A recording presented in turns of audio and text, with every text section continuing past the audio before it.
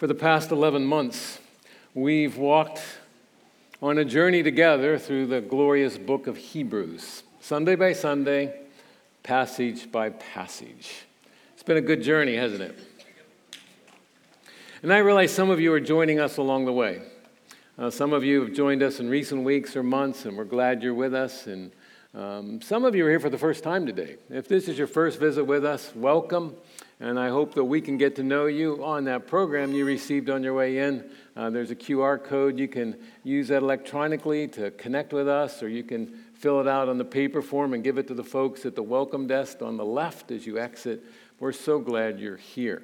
So whether this is your first step on our journey through Hebrews, or whether this is, I didn't count them out, but 40-some on our journey through the book of Hebrews, we're glad we're here together. I want to give a personal thanks to Pastor Mark, our lead pastor, who has served us so well as a church over these last 11 months. Not only explaining the content of the book of Hebrews, but applying it in such clear, caring, pastoral ways. Mark, you're a blessing to us. Thank you. Join me, please, at the end of the book of Hebrews. Mark's given me the privilege of closing our journey through the book of Hebrews. And this morning we're going to look at Hebrews chapter 13, verses 18 through 25. And as you turn to Hebrews 13, I've been wondering, how have you been impacted in our journey through the book of Hebrews? What have you been learning about the glories of Jesus Christ? How has the Spirit of God been transforming you? You know, as you think back over our journey through the book of Hebrews, how would you summarize? How would you summarize the main theme of the book of Hebrews? And you don't have to answer this out loud, but I would like you to think about it. How would you summarize this glorious book of Hebrews? What's the major theme? My humble offering is this: Jesus is greater than. Jesus is greater than. And you might be wondering, well, Pastor Larry, who are you talking about? Jesus is greater than whom? Jesus is greater than what? Well, if you think back over the preceding chapters, we've seen things like this. Jesus is greater than angels. Jesus is greater than Moses. Jesus is greater than the Old Covenant, along with its priests and sacrifices. So why was the author of Hebrews focusing so much on the superiority of Jesus Christ over the Old Covenant in all its ways? Why does he just keep parking there? Well, the recipients of this letter were first century Jewish Christians. And apparently, reading between the lines, they had been wavering in their faith in Jesus and in their faithfulness to Jesus. We know right from this sermon letter, the book of Hebrews, that life wasn't easy for these people. Some of you will remember what we read in Hebrews chapter 10, verses 32 through 34. He said, "We recall the former days when, after you were enlightened," that would be enlightened by the gospel of Jesus Christ. Listen to this. "You endured a hard struggle with sufferings, sometimes being publicly exposed to reproach and affliction, and sometimes being partners with those who treated. For you had compassion on those in prison, and you joyfully accepted the plundering of your property." In other words, when these Jewish people turned to Jesus Christ as the Messiah and walked away from many of their Old Testament, old Jewish ways, life didn't get easier for them. It got harder. It got much harder. So what would these early Jewish Christians be tempted to do? They were tempted to let go of Jesus Christ. And even though you've not walked in their sandals, think about it for a minute if you had. You've become a follower of Jesus of Nazareth. That was not a popular move.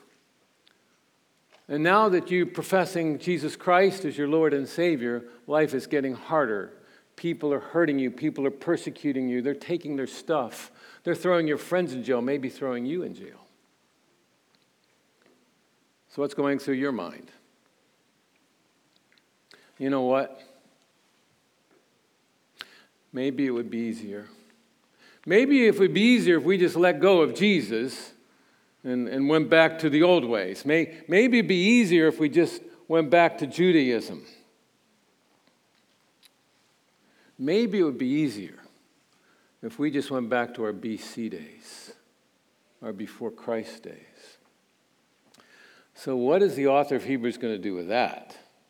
What did the author of Hebrews do with that? When he was addressing these friends of his, he knew these people. You can pick that up in some of the verses we're going to read in a little while.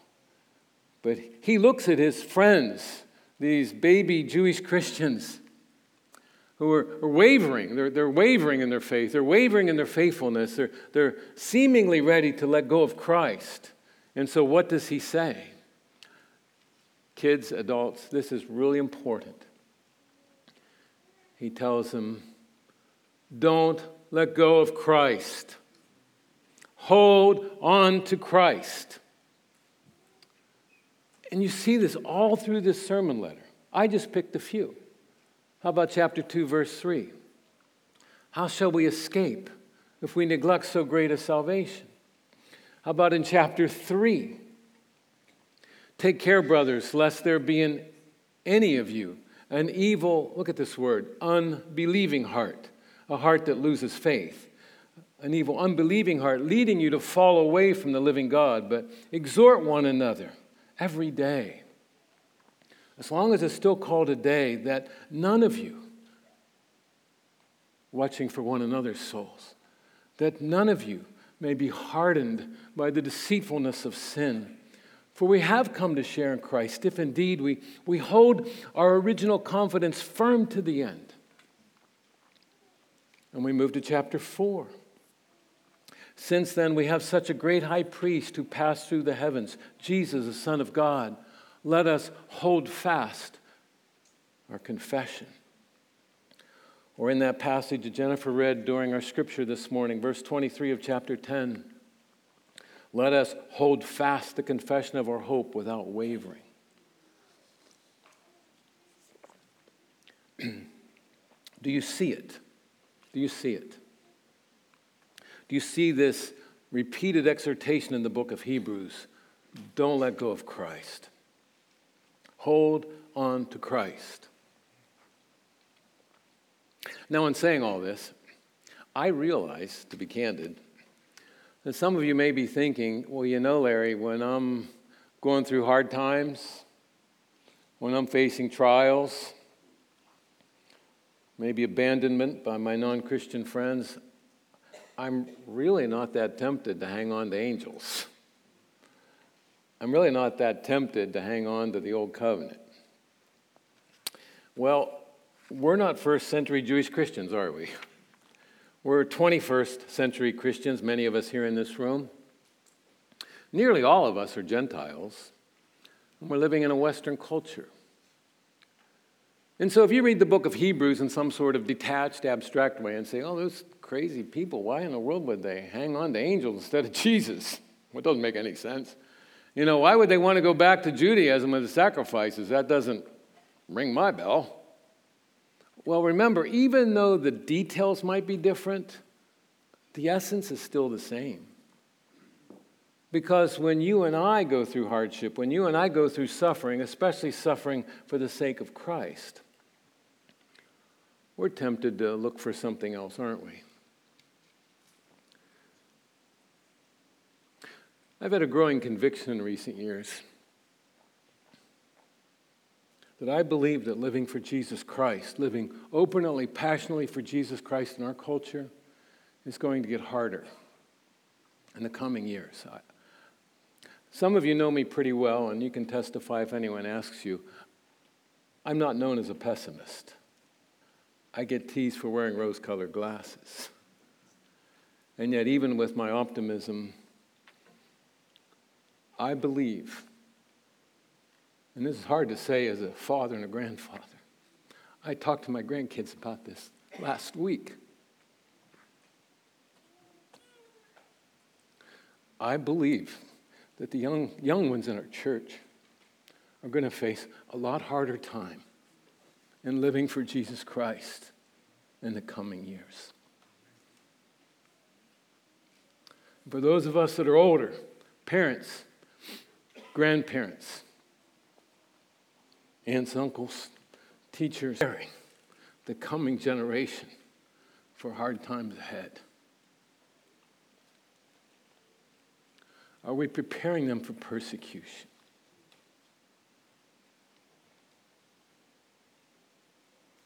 I tell our grandkids, Jesus Christ is worth more than anything this world has to offer. Jesus Christ is worth more than everything this world has to offer. Hold on to Christ. Even if it gets hard, hold on to Christ. And so I want to encourage, even exhort the parents and grandparents of our church that we need to teach and model for the coming generation the worthiness of Jesus Christ. That at our funerals, the younger generation would say, I'll tell you about my papa. I'll tell you about my dad, my mom, my grandma. To live was Christ, and to die was gain.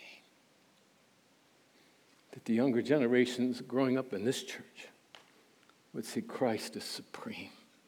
Christ is superior to everyone and everything else, superior to everything this world has to offer. And the author of Hebrews knew that. And these friends of his, they were going through hard times in living for Jesus Christ, tempted to go back to their BC ways. It looks safer. It looks safer to me. He says, don't go there. Don't go back. Hold on to Christ. Hold on to Christ. I don't know what you're tempted with when you're going through hard times. We all tend to look for something that'll give us reassurance. I'm sorry, I shouldn't say too much about politics these days, but I get grieved when I see Christians saying things like, well, if we could just get the right people elected, they would make sure we can maintain our Christian rights. Forgetting that there are a multitude of brothers and sisters in Christ in other countries right now that have no Christian rights. But they have the same Savior and the same hope in Him that we have. Don't put your hope in government. Or others who think, well, as long as, we have a paycheck, as long as the economy doesn't tank, we'll be all right. How secure is that? Or I hear a real common when I hear people say, well, as long as you're healthy. What did COVID teach us? I mean, come on, life's fragile. Or you could think of social media, friends, I don't care what you talk about, but our tendency when things get rough, when we go through hard times, especially hard times for our faith in Jesus Christ, we're all tempted to look for something to give us safety, something to give us security, something that will just reassure us that everything's all right. And when we do that, the temptation is to let go of our grip on Jesus and grab hold of something else. And the book of Hebrews is so relevant to our lives today, just like it's been to all Christians in all countries over all the years. Don't let go of Jesus Christ. Even as we sang, He is our hope. There is one object of hope that never disappoints. He is always secure. He is the assurance, all the insurance we need. Notice now, let's turn to Hebrews chapter 13. And we haven't even read it yet, have we? So let's do that. That was a summary of the book of Hebrews. Now we're going to look at the end. I'm going to start reading in verse 18 and go through the end. Pray for us, for we are sure that we have a clear conscience, desiring to act honorably in all things. I urge you the more earnestly to do this in order that I may be restored to you sooner. There's the clue that he knew these people. And now the benediction. By the way, do you know the word benediction? Bena means good. Diction, words. Good words. And let me tell you, my friends, this is a good word. Now may the God of peace, who brought again from the dead our Lord Jesus, the great shepherd of the sheep, by the blood of the eternal covenant, equip you with everything good, that you may do his will, working in us that which is pleasing in his sight, through Jesus Christ, to whom be glory forever and ever. Amen. And then these final greetings. I appeal to you, brothers, bear with my word of exhortation, for I have written to you briefly. It only took us 11 months. You should know that our brother Timothy's been released, with whom I shall see you if he comes soon. Greet all your leaders and all the saints. Those who have come from Italy send you greetings. Grace be with all of you. Where does our ultimate reassurance lie? Ultimately, who can we count on? Notice here in this passage, I'm going to focus now on the benediction. What does the author of Hebrews say in verse 20? He says, now may the God of peace. Now, I read that a number of times before it struck me. He didn't say, now may the peace of God. I mean, we all want peace, right? And so our tendency is to gravitate there right away. But he doesn't say the peace of God. He says the God of peace. God's the focal point here. And why peace? Why is he called the God of peace? Well, I was thinking about that with the original readers. The original readers were Jewish. They were Hebrews. And their word for peace, almost all of us have heard it before, shalom. Shalom, the word for peace in the native language, expresses the collection of all of God's blessings, Shalom communicates that everything is okay. Ultimate peace means that everything is the way it's supposed to be according to God's original design. Everything's good. And yet, we sit here today and say, but everything isn't at peace. We still live in a fallen world. We all experience struggles and conflicts. Can I ask you, don't answer this out loud, but can I ask you, who are you struggling with right now? Are you having conflict with someone? Maybe your spouse. I heard that happens in marriage. Or maybe your younger ones are struggling with your parents. Or maybe parents are struggling with their kids. Or siblings. Or a coworker, a friend. Maybe someone here in the church.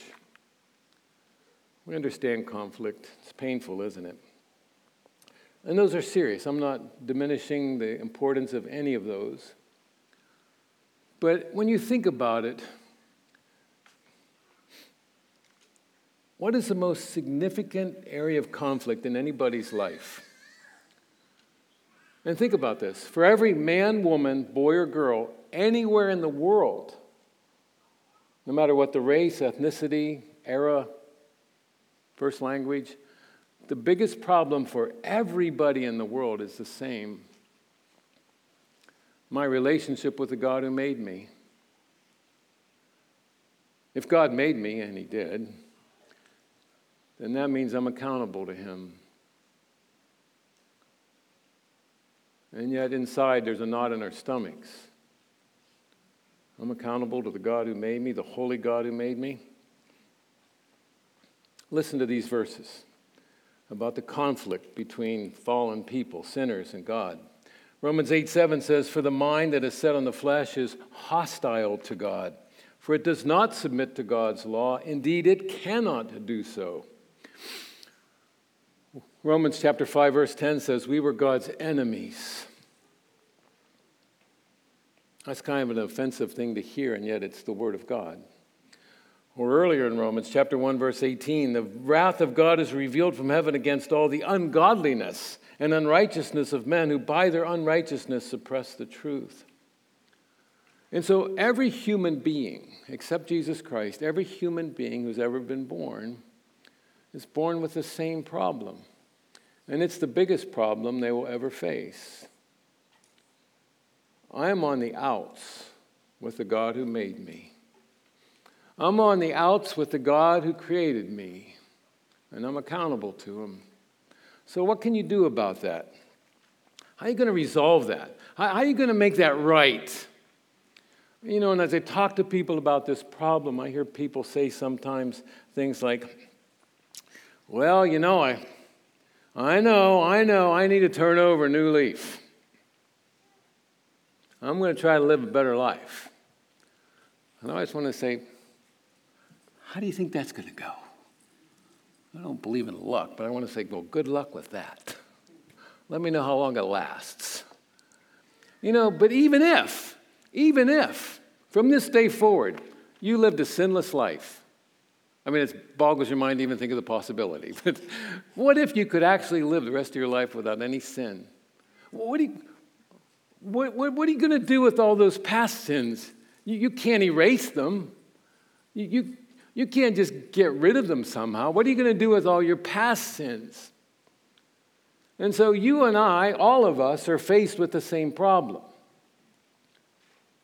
This relationship with my Creator God, apart from God's intervening grace, this relationship with the God who made me is one of conflict, hostility, being on the outs with God. If you and I look at ourselves to find solutions to that biggest problem any of us have ever faced, we're going to come up dry. None of us can assuage the righteous anger of God against our sin, the treason we have against the King of Kings.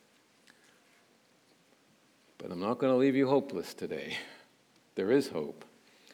We sinners would not and could not solve that problem, but God did. God did by sending his Son. And that's such a part of this benediction in Hebrews chapter 13. That God sent his Son to die in our place. And many of you, maybe even the majority of you here in the room today, are already put your faith in Jesus Christ. You've already experienced his forgiving, saving grace. It's wonderful to sit up front, by the way. You hear everyone's voices. Try it sometime. Not all at the same Sunday. It's going to get crowded. But I was listening to the passion with which people were singing. We were singing about the forgiveness of our sins. It thrills our hearts, doesn't it? It stirs our souls to realize that he's a forgiving God. And many of you are on your Christian journey. I was thinking about this recently. I was thinking, it's kind of like we're walking in this fallen world. We're going through this era between the Garden of Eden and the garden yet to be revealed, and it can be hard.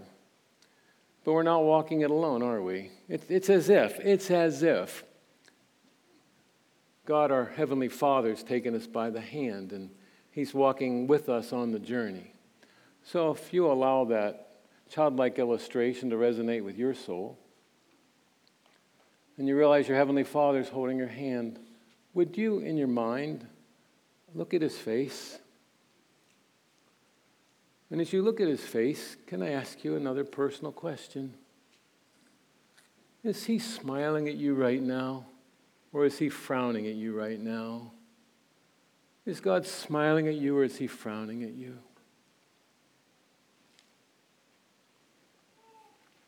And the answer to that is what?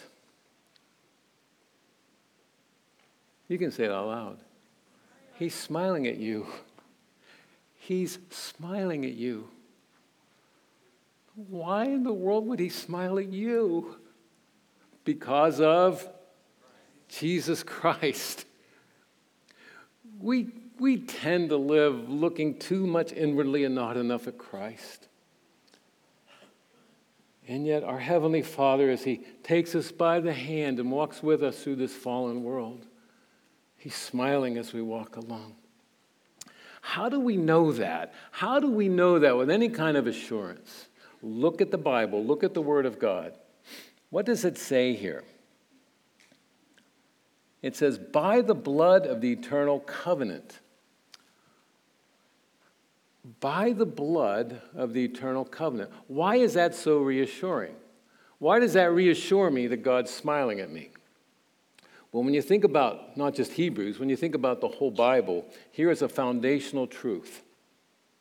Sin has to be dealt with. Sin has to be dealt with.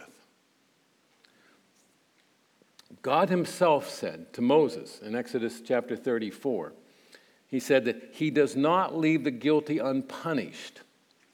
And in our popular culture of religiosity, I think the people who still believe in a God, I don't say they believe in the God of the Bible, but people that still believe in a God, they often think of God as this kind of celestial Santa Claus guy. And when you start talking about sin, even if they believe in sin, they'll say, well, he's a forgiving God. As if God kind of shrugs his celestial shoulders saying, oh, well, what are we going to do? Boys will be boys. Okay, come on into heaven. Everybody's going to heaven. Well, except maybe Hitler and a couple others, And people think that way. That God just kind of shrugs his shoulders and says, well, And yet, this foundational truth is in the Bible that sin has to be dealt with.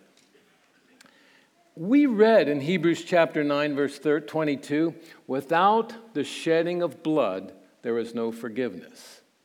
Without the shedding of blood, there's no forgiveness. In the Old Testament days, God had his people shed the blood of animals. For instance, they would take an innocent lamb, a lamb who hadn't done anything to sin against the Creator God, and the father of the family, or maybe the priest, would slit that little lamb's throat, and blood would be shed to cover the sin of him and his family. And yet, the blood of those tens of hundreds of thousands of animals, the blood of those hundreds of thousands of animals could not fully pay for the sin of the people. We read that in Hebrews. Hebrews chapter 10. Read along with me silently if you'd like. It says in Hebrews 10, 1 through 4, for since the law has but a shadow of the good things to come instead of the true form of these realities, it can never, by the same sacrifices that are continually offered every year, make perfect those who draw near. Otherwise, would they not have ceased to be offered, since the worshiper, having once been cleansed, would no longer have any consciousness of sins? But in these sacrifices, there is a reminder of sins every year. And then this seminal sentence, for it is impossible for the blood of bulls and goats to take away sins. But God had a plan. He had a promise. He had a promise of a coming eternal covenant, an agreement with sinners to make peace. And that covenant had a price to be paid. And God paid that price for us, his enemies. Does that blow your mind? 1 Peter says it this way. Knowing that you were ransomed from your futile ways, the futile ways inherited from your forefathers, not with perishable things like silver or gold, but with the precious blood of Christ. Like that of a lamb without blemish or spot, he was foreknown before the foundation of the world, but was made manifest in the last times for the sake of you, who through him are believers in God, who raised him from the dead and gave him glory, so that your faith and hope are in God.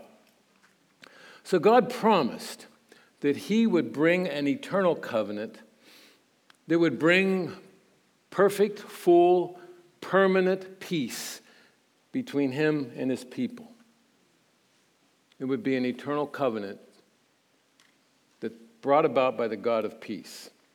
And when you read your Old Testament and you get discouraged, I know Gladine and I are reading Isaiah right now in the mornings, and some of those Old Testament passages get kind of discouraging. In fact, I didn't ask her permission to say this, but sometimes Gladine will say to me, this is so discouraging. And I says, it's supposed to be. It's supposed to be discouraging. When you read about those repeated failures of the people in the Old Testament, It should stir up this hunger in our hearts. It should stir up in us this homesickness for a day yet to be revealed from their vantage point, where God would come and solve that. When you see the failures of the kings, you say, oh Lord, send a righteous king.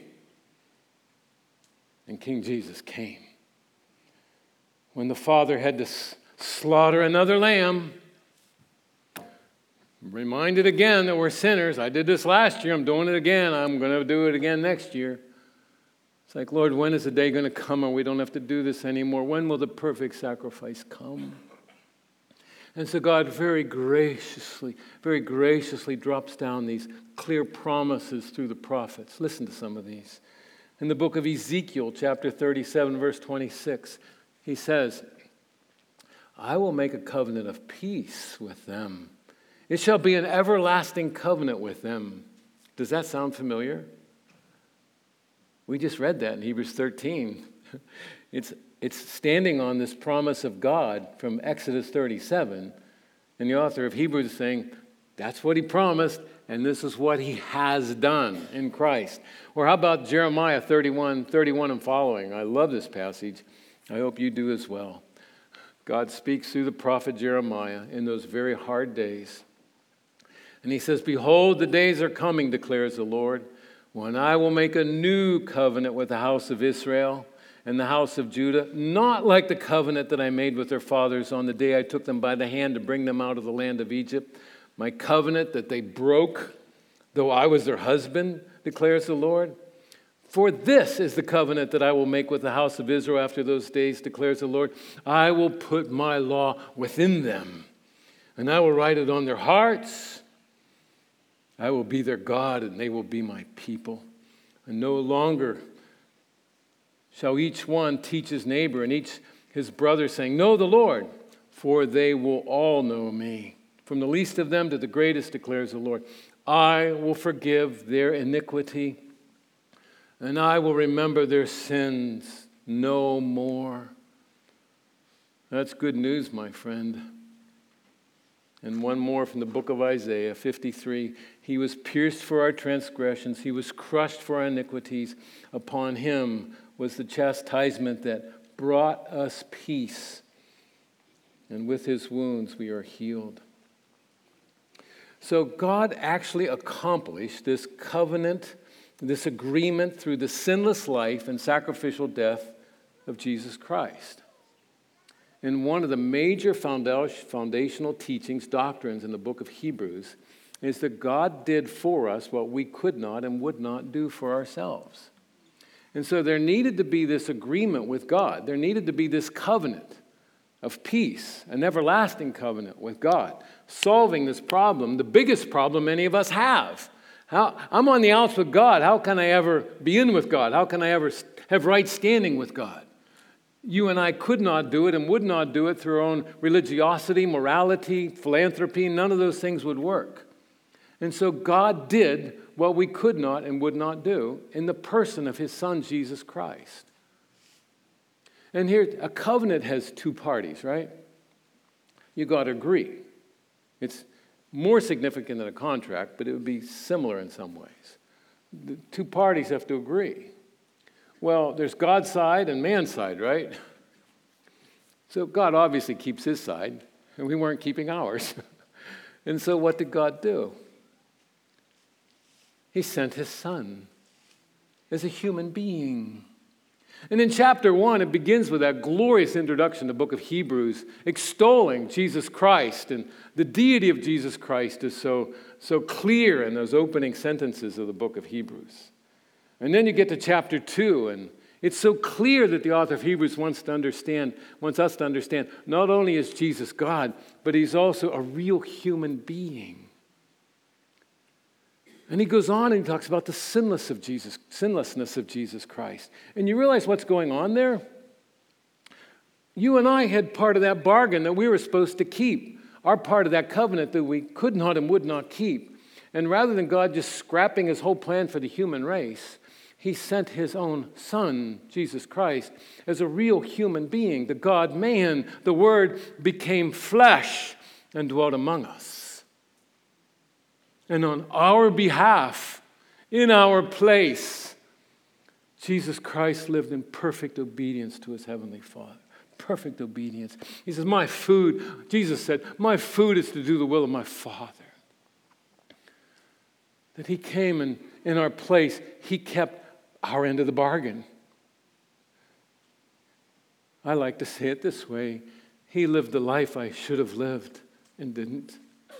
He did that for me, for you, Christian. And then not only that, but then he paid the penalty for our disobedience. He absorbed, not just dismissed, he absorbed the righteous wrath of God that you and I earned because of our treason against the high King of heaven. He voluntarily went to the cross on your behalf, on my behalf, on our behalf. So Jesus Christ not only lived the life that we should have lived, but he died the death that we should have died. And Jesus Christ brought this long-promised covenant with God. And that's such good news, isn't it? Many of you will remember the words of Jesus the night before he died on the cross. Hours before the cross, Jesus sat with his people there in that upper room, and he took that cup of wine, and he said significantly, he said, this cup that is poured out for you is the new covenant in my blood. And every Hebrew man in that room, and if there were some women there serving as well, they knew their Bibles.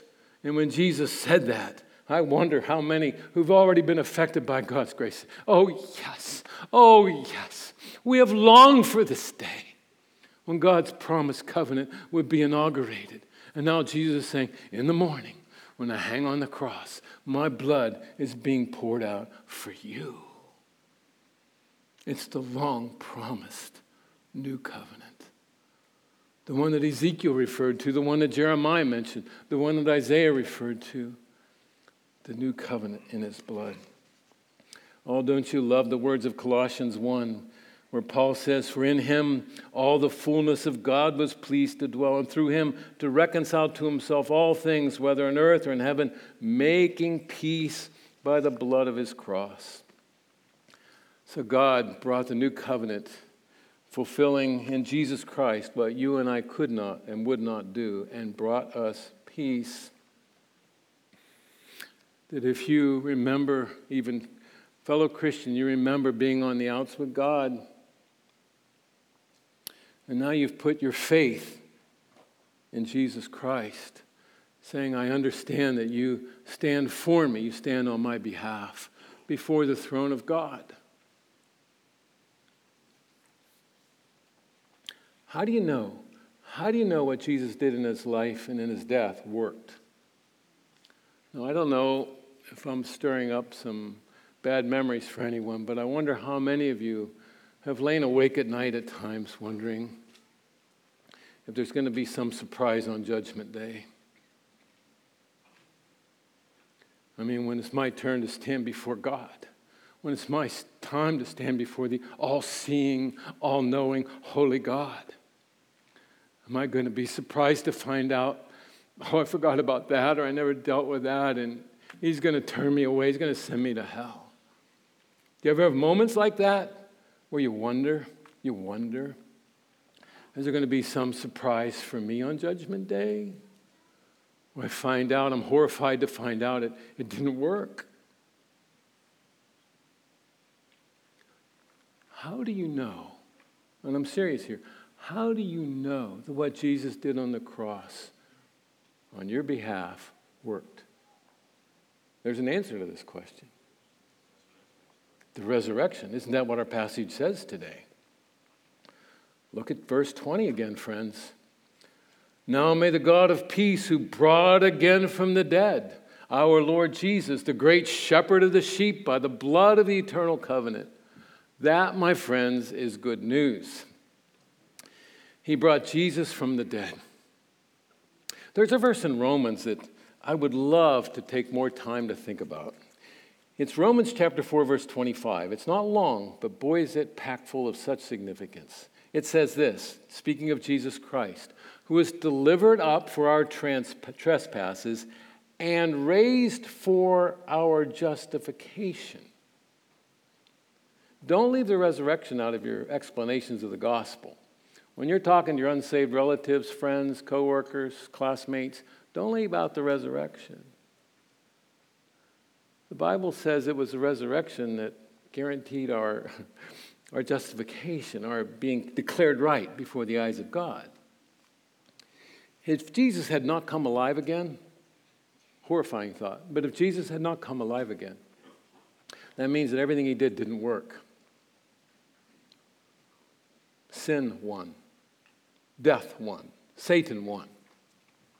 Didn't work. But the Father raised his Son from the dead, just as he promised on that third day. He raised Jesus from the dead, saying to his Son, as it were, what you did in your life and in your death, fully satisfied all of my righteous requirements.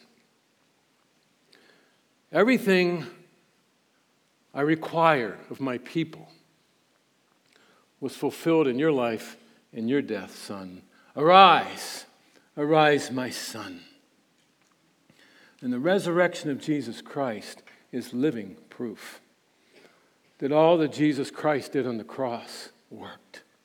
So when you lay on your bed at night wondering, am I going to be surprised on Judgment Day? Is God going to give me a thumbs down? Is he going to send me away? You speak the gospel to yourself. And you say, no, Satan, away with your evil divisions and discouragements. Jesus Christ lived for me. Jesus Christ died for me. Jesus Christ rose again from the dead on my behalf. Now that's assurance. It's a living guarantee. The author of Hebrews calls Jesus here the great shepherd. I did a little study this past week on the word shepherd when it refers to Jesus, and it just struck me. You know, in John chapter 10, Jesus calls himself the good shepherd. And in that passage, he refers to the good shepherd as laying down his life for the sheep. So we could say the good shepherd dies for his sheep. The great shepherd, Hebrews 13, lives for his sheep. And Peter calls him the chief shepherd, the head shepherd. He leads us and feeds us and cares for us. Jesus Christ is our shepherd. I want to deal with one more issue before we wrap up our study in the book of Hebrews, and that's this. We have found great assurance already today in the fact that he holds our hand and his grip is firm on us, but the author of Hebrews keeps on saying, hold on to Christ. There's a call to us to hold on to him. And you and I at times can feel like, I don't know how strong my grip is. You know, Larry, I'm not sure I have what it takes. Am I really able to hang on to Jesus Christ? Look at verse 21 again. It says, may the God of peace, and then drop down to 21, equip you with everything good that you may do his will, working in us that which is pleasing in his sight, through Jesus Christ, to whom be glory forever and ever. The idea of equipping here has the idea of restoring something to working order or making something complete, making someone complete. God wants to make us like Jesus Christ. He wants us to have faith in Christ. He wants us to be faithful to Christ. He wants us to become more like Jesus Christ. And you say, well, I don't know if I have what it takes in and of myself to do that. Well, that's true, friends, but remember this. You're not in and of yourself. Think with me. There's more than one answer to this question, but I would like some out loud answers on this one. We're walking our journey. We're walking our Christian lives through a troubled land in a place that's not easy. What has the Heavenly Father given you to complete your journey successfully? Name something he's given you. The Holy Spirit. I'm so glad a number of you said that right out of the gate. He's given us the Holy Spirit. Jesus said before he went back to heaven, he reassured his men, he said, I'm not leaving you as orphans. I'm sending my Holy Spirit. It's better for you that I go away so the Holy Spirit will come. He's given us his Spirit. So when you say, I just know if I don't think in and of myself I have what it takes, well, friend, Christian friend, you're not in and of yourself.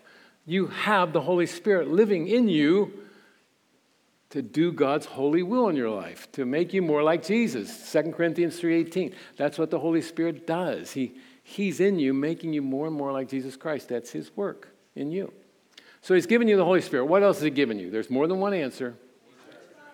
The Word of God, I heard a number. I think I can sort them out in my mind, what I heard there. He's given us the Word of God. He's not left us ignorant. He's given us his written word so that we would know the living word, Jesus Christ. And so what a blessing. We live in this era and in this country where we have the Word of God in our language. And if you got a smartphone, and almost everybody does, you can get the Bible for free. You can get the Bible for free in multiple translations. We have access to the Word of God. Drink deeply, my Christian friend. Drink deeply. Make it a point to read your Bible looking for Christ. When I read the Bible in the morning, I know I forget some days, but I try to remind myself every day. As I start to read my Bible, I pray, Holy Spirit, show me Christ today. And the Holy Spirit is not going to begrudge me of that. He's not going to lean back saying, now, why would I do that? He's going to say, thanks for asking, Larry. Hang on, here we go. It's glorious, friend. So he's given us the Holy Spirit. He's given us the Word of God. Someone else said he's given us one another. Thank you. He's given us one another. The Christian life is not lived in isolation. We live in the body of Christ. We are the church. Do you remember that passage I read from chapter 3? The one that said, see to it, brothers, lest any one of you be overtaken by a sinful, unbelieving heart that turns away from the living God. I have brothers and sisters that watch my soul. And they see me out of line. They are lovingly obligated to say, hey, Larry, where are you going? What are you doing? Let us help you get back on the path. Or if I'm discouraged, they say, what's going on, buddy? How can I help you see Christ more clearly? And I them, that in the body of Christ, as we walk the journey together, we're walking with brothers and sisters, and we look out for one another. We look out for one another. We help each other. It's the body of Christ. We have the Spirit of God. We have the Word of God. We have the church of God. Things like suffering. Don't waste your suffering. Suffering reminds us of how much we need Jesus Christ. That's a gift from him. Suffering's a gift from his hand. And we could probably go on, but I think you get the point that we're walking this journey, and he says, hold on to Christ. Now, he's holding on to us. There's no question of his grip on us, right? He's got us. Jesus said, my people are in my hand, and no one can pluck them out. There's no question his ability to keep hold of us. And the author of Hebrews says, hold on to Christ. And that's the one that you question and say, I don't know if I have what it takes. He's given you what you need. He's given you what it takes. So find assurance in him.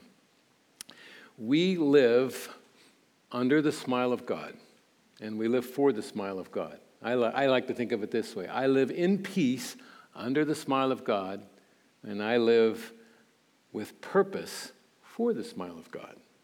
So it's all under his smile, all by grace. And so, fellow Christian, where is your heart? When you go through hard days, and we all do, who are you counting on? Don't lean on the things of this world. Don't grasp for security, assurance in the things of this world. They're going to let you down. Everything in this world will eventually let you down. I mean, even the best people in your life are going to die someday. And as much as we appreciate these gifts from God, everyone else will eventually let us down. Maybe through no fault of their own, but they're going to let us down. But there's one that you can count on all the time, and that's Jesus Christ. So hold on to Christ, and he will hold us fast. Some of you are here today, and you've not yet put your faith in Jesus Christ. Can I urge you to think about God's kindness to you in bringing you here today? Some of you kids, teens, adults, it was kind of God to bring you here today that you would hear the gospel of Jesus Christ. And then maybe today the Spirit of God is showing you how foolish and futile you've been to try to find some other way of being right with God. Nothing else works, Christ alone. So can I ask you today to abandon your pursuit of other objects of security, assurance, and grab hold of Christ? And I will not stand in front of you and say, that'll make your life easier. I don't know that. But I can tell you with assurance, it'll be worth it. The living for Jesus Christ, living with Jesus Christ, is worth anything else, everything else. Turn to him today. Let me read the very last sentence in the book of Hebrews, and I'm going to pray as the worship team comes. The author of Hebrews ends with this glorious statement, grace be with all of you. And that's what we need, don't we? Grace. Grace be with all of you. Let me pray.